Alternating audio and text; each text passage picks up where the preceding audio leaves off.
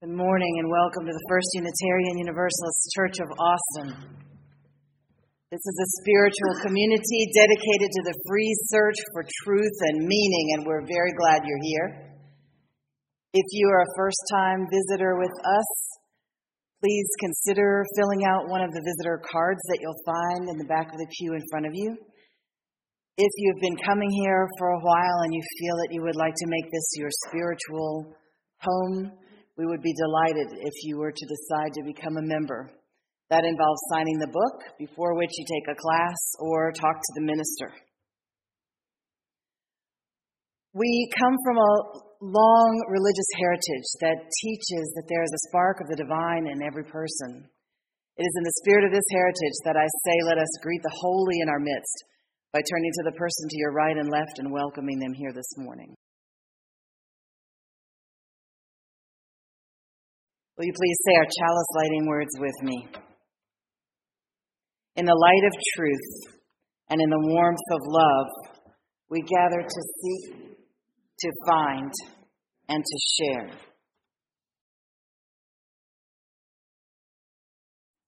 Come into this place of peace and let its silence heal your spirit. Come into this place of memory and let its history warm your soul.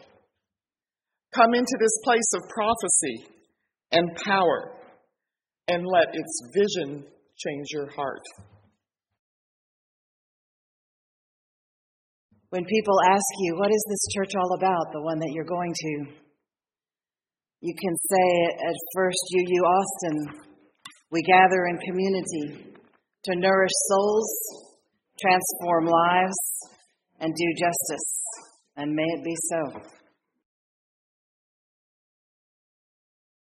I'm going to talk about a Unitarian saint this morning. I don't know if you knew we had saints. This one is Susan B. Anthony. The reason we call her a Unitarian saint is because after she was raised Quaker in her childhood, her father and the whole family moved to Rochester, New York, and signed the book at the Rochester Unitarian Church. The family attended there for many years. Susan is a saint because, like many saints, she was persecuted, ridiculed, jailed. She worked tirelessly for the rights of the powerless.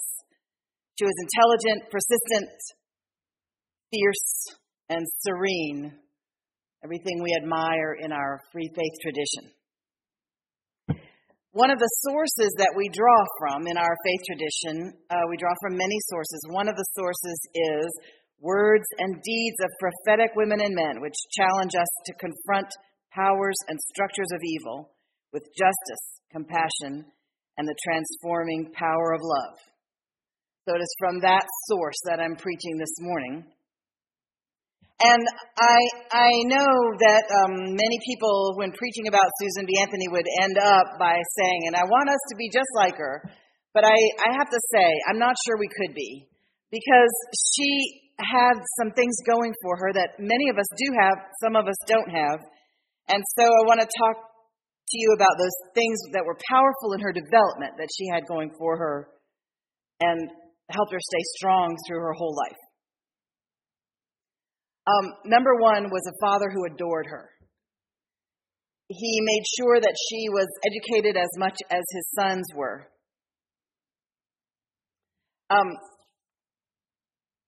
She was born in 1820. And Daniel Anthony was very unusual in wanting his daughter to know math and Latin and Greek. Quakers believed that men and women were equal, and women in the Quaker meetings were able to speak and run things the same way that the men were. And women had a say in all the decisions. Daniel Anthony sent his children to the town school until the schoolmaster refused to teach Susan long division. The thought at that time was that women should be taught to read well enough to read the Bible to their children and enough math to count their egg money. And long division was not needed in that kind of a life. So Anthony jerked the children out of the school and started homeschooling them Only he didn't do it himself. He hired a teacher to come to his house and school the children. So Susan learned everything. The boys learned. They all learned everything the teacher knew. And so she was very strong in that way, in having a good education and in having a father who treated her as equal to his sons. And her family supported her whole life. She made money as an organizer and as a lecturer, but that wasn't enough to live on. So her family sent her money her whole life so that she could keep doing what she was doing. Not many people have that. First, she worked in the temperance movement. So a lot of us read about the temperance movement, and we think of self-righteous little old ladies with signs saying, "You shouldn't drink." But really, alcoholism was such a huge problem in the United States back then. The average per capita, per human being, consumption of alcohol before Prohibition was 7 gallons a person. And women didn't drink. And people of color didn't drink. And the children didn't drink, we think. So this was the men drinking enough so that it was 7 gallon per person per capita per year consumption of alcohol. And another thing you have to keep in mind was that the men owned everything and ran everything. If the wife wanted a divorce, she had to leave her children behind because the man was always awarded custody of the children. So the man had custody of the children. The man had custody of the money. If the woman made any money, it was his. So the paycheck went to him. And if he was, as we used to say in the South, bad to drink, if he was bad to drink, he could drink up her paycheck and his paycheck, and nobody could do anything about it all. And beating your wife was not a crime in those days. So if she were to speak up about it and try to get her money back or whatever, he could beat her up and that would be no big deal. So, and I'm not saying that all men did that. Men are lovely and wonderful in this world. I'm the mother of 2 of them. But some men took advantage of this situation, especially when alcohol was involved. And so it was a terrible problem in terms of abuse of women and abuse of children and poverty of families. Alcohol was a terrible problem.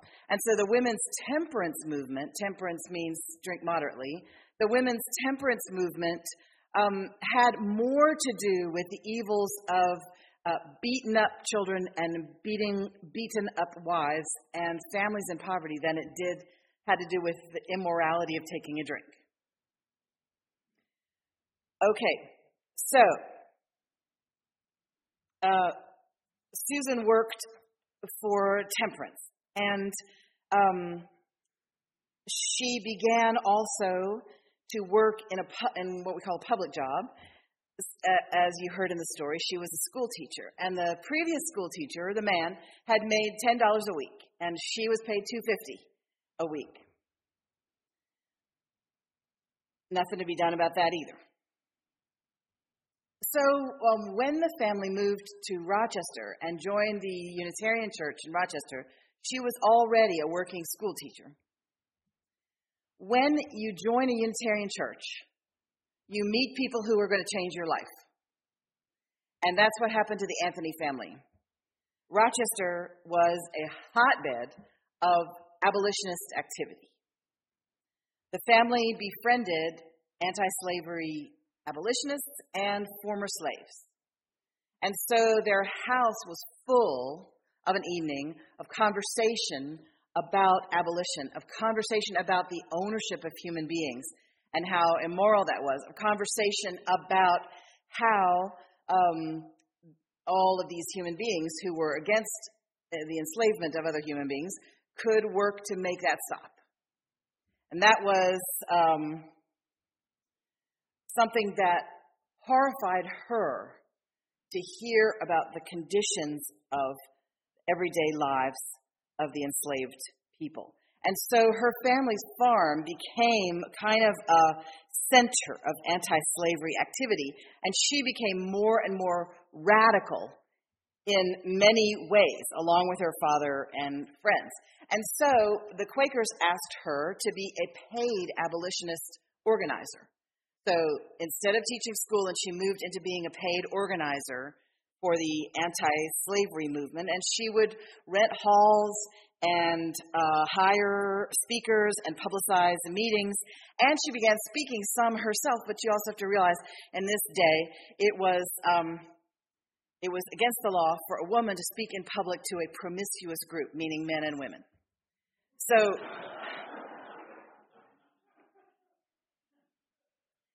but she began speaking just to women's groups, and she was very good at it, and she liked it. And so, you don't have to, in life, you don't have to do everything just because you're good at it. You can be good at something and you don't have to do it. But if you're good at it and you like it, it might be a sign that you should do it. And so she started becoming a public speaker. She spoke at a teachers' convention, and she argued as a teacher that both boys and girls should be taught. And she argued that they should be taught together in the same room, that they could learn equally well and at equal speeds. She said there's not that much difference between boys' brains and girls' brains. This was a radical thought, because the doctors of the day, many of the doctors of the day, were teaching that women's bodies only had a certain amount of energy. And if they worked too hard with their brains, it would hurt their reproductive system. They said any fool would know that. It's the balance of nature. All the energy goes to the brain, everything else shrivels up.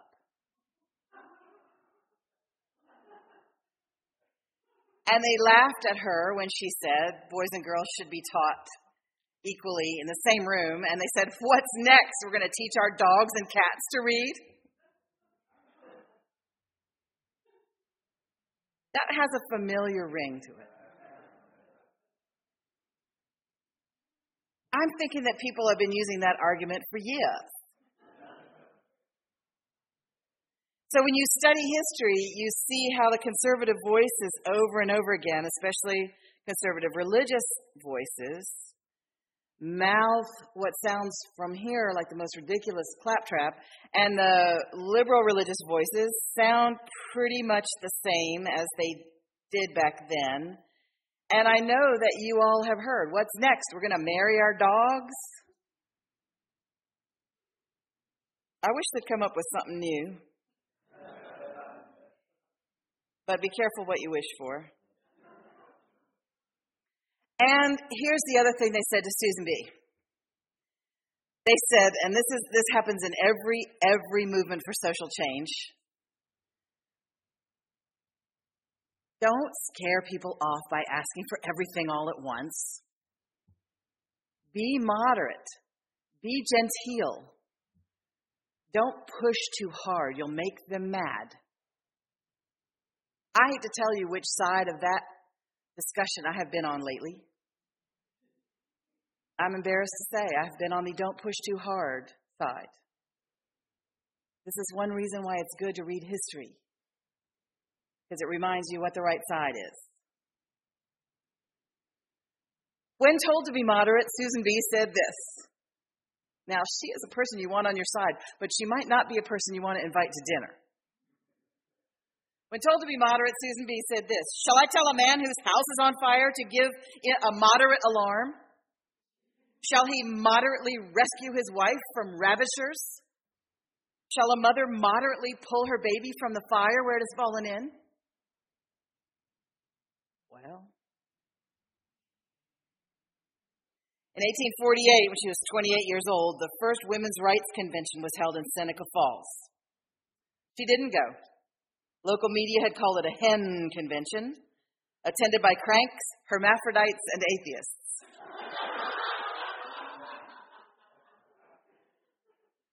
I think we have all three of those here in this church.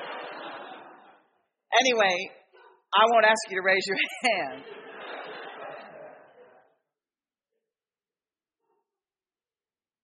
Susan was shocked to find out that her father and lots of their friends supported the cause of women's rights. They talked about that alongside the abolition of slavery. Susan heard the brilliant Mrs. Elizabeth Cady Stanton. She heard of her and hoped to meet her one day. And when they did meet, they liked one another instantly and thoroughly. It is a picture of the two of them on the front of your bulletin. Elizabeth Cady Stanton looking into the camera, like she just dares you to say something. And Susan B. looking a little less dangerous, but not being actually less dangerous. They were both friends with Amelia Bloomer, who invented an outfit for women to wear that would be more modest and more racy at the same time. An outfit in which women could move, and it was named after her, Bloomers. And the women started wearing them for a while. Elizabeth Cady Stanton, Susan B., and Amelia wore Bloomers for a while, but they stopped when they realized that their outfits were keeping people from hearing anything that they said. People were so gobsmacked by the fact that these women were not wearing dresses that they couldn't hear them. It was a communication issue, so the women went back to wearing dresses. So, the Sons of Temperance also had a powerful group, and women were not allowed to join, but they were allowed to come to the meetings. And there was a group called the Daughters of Temperance, which was an auxiliary group, separate but unequal. And Susan was a member of the Daughters of Temperance. She was one of their most successful fundraisers, and they asked her to represent them at the Sons of Temperance meeting in 1852. And so there was a discussion, and she rose to make a point during the discussion. There was this huge buzz of outrage, and the chair shouted, "The sisters were not invited to speak, but to listen and learn." Susan swept out of the room, followed by a few other women. Some of the women stayed behind, disapproving of the women who had left. A few called the women who left bold, meddlesome disturbers. Do we have any of those in the room? Bold, meddlesome disturbers. I think I've fallen in with the right crowd. That very night, Susan rented a hall and invited everybody from the Sons of Temperance conference to come listen to her speak. The room was cold and badly lit. The stovepipe broke in the middle of Susan's speech. But everybody there was energized and inspired. And they elected to form a statewide convention of a mixed temperance group, and Susan was elected to head it up. She wrote hundreds of letters and speeches. Elizabeth Cady Stanton wrote speeches for her. Elizabeth Cady Stanton wasn't quite as mobile as Susan B. because she had children and she had a husband and a household to run. Her husband was very supportive, as were her children, and Susan B. would take care of the children while Elizabeth Cady Stanton wrote the speeches. Henry, her husband, said, "You stir up Susan, and she stirs up the world." Their partnership lasted their whole lives, over 50 years. These two women stirring up the world. They thought maybe they could take care of slavery and temperance, women's rights, men's rights, children's rights, all at once just by giving women the vote. That women would vote correctly, they thought, romantically somehow. That women would vote correctly, and the whole world would be a better place if the women could vote. So, they started working for that with their temperance group that they had started. They were invited to the next Sons of Temperance convention, and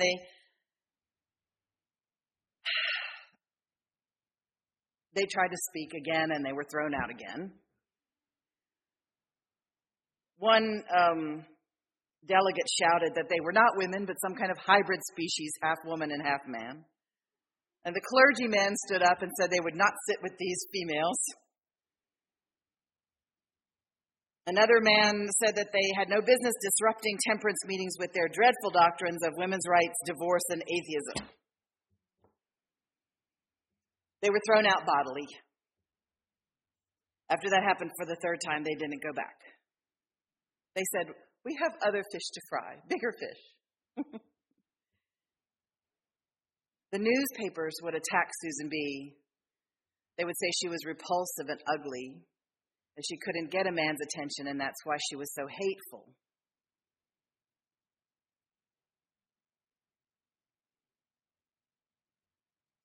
She kept working and kept working for women's rights. She thought that maybe if women could own things, then they could keep their money and they could keep their children, and then they could leave an abusive situation. She went from town to town gathering signatures on petitions, enduring snowstorms and ridicules, sleeping in cold farmhouses and inns, going before the state legislatures everywhere she went. In 1860, the New York legislature passed the Married Women's Property Act, enabling married women to own property, keep her own wages, not subject to the control or interference of her husband, enter into contracts, and have shared custody of her children. And many other states followed, changing the lives of millions of women. Many of the suffragists in years to come were embarrassed by the radical antics, they call them, of Susan B. Anthony and Elizabeth Cady Stanton. Elizabeth Cady Stanton, if you don't know, wrote a book called The Women's Bible, where she asked very probing questions about Bible stories. The Women's Bible is radical and shocking even today.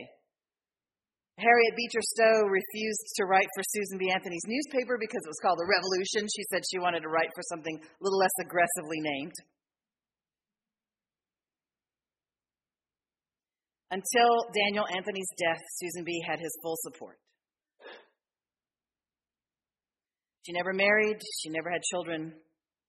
Women's rights, abolition, and temperance were her passions and her life's work. She did vote illegally in the 1872 election. She and a few other women. She was arrested, tried, convicted. Her fine was $100. She said in the courtroom that she would not pay that $100. She said to the judge, because he had spoken to the jury and instructed them to find her guilty, she said, "You have trampled underfoot every vital principle of our government. My natural rights, my political rights, my civil rights, my judicial rights are all alike ignored. I will not pay a penny of your unjust fine." As he shouted for her to be quiet and sit down, she kept talking. "I shall urgently and persistently continue to urge all women to the practical recognition of the old revolutionary maxim that resistance to tyranny is obedience to God." She was bad to the bone. And I think we can learn some things from her, even if we did not have a great education, even if we did not have an adoring father, even if we do not have a family that supports us throughout our life's work. Number one, here's how you change the world. Trust yourself. What feels wrong to you is probably wrong. 2, get mad. Anger is a good fuel for action. But try, as Aristotle said, to get mad at the right person at the right time. He said, it is easy to fly into a passion. Anybody can do that.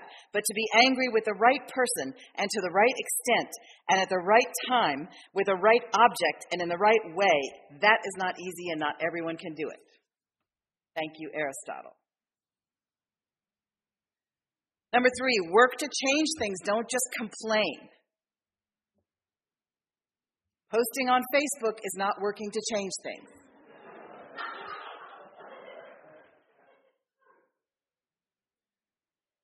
4, lean on a friend. You got to have partnerships, relationships in making change. 5, know how things work. And here's one of the ways they work. First, they ignore you, then they ridicule you, then they fight you, then they agree, and then later they say it was all their idea from the beginning. If you know how it works, when they call you ugly or repulsive, or they say you're not patriotic, or they say you're bitter, or they ask, what's next? I'm going to marry my dog. You know they've been doing this way for a long time. May we be like her in the ways in which it is appropriate for each one of us. Mostly, may we be like ourselves. May we be the giants upon whose shoulders those who come after us will stand.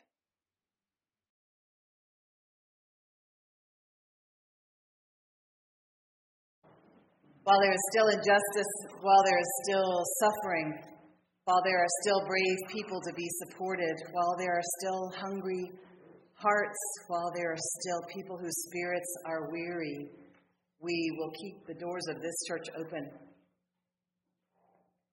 We take an offering now to sustain and strengthen the mission of this place, which is sacred to so many of us.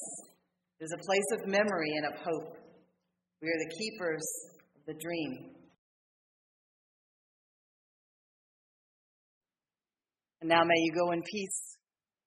The times when you feel like a motherless child, may you remember that you have many people who care for you. May you feel surrounded by love and support. May you surround those around you with love and support, because we are called not only to have our own lives transformed and our own spirits nourished, but we are called to do that for others. So be blessed, be a blessing. May it be so.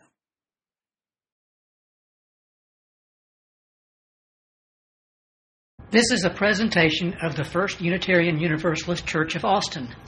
For more information, visit our website at www.austinuu.org.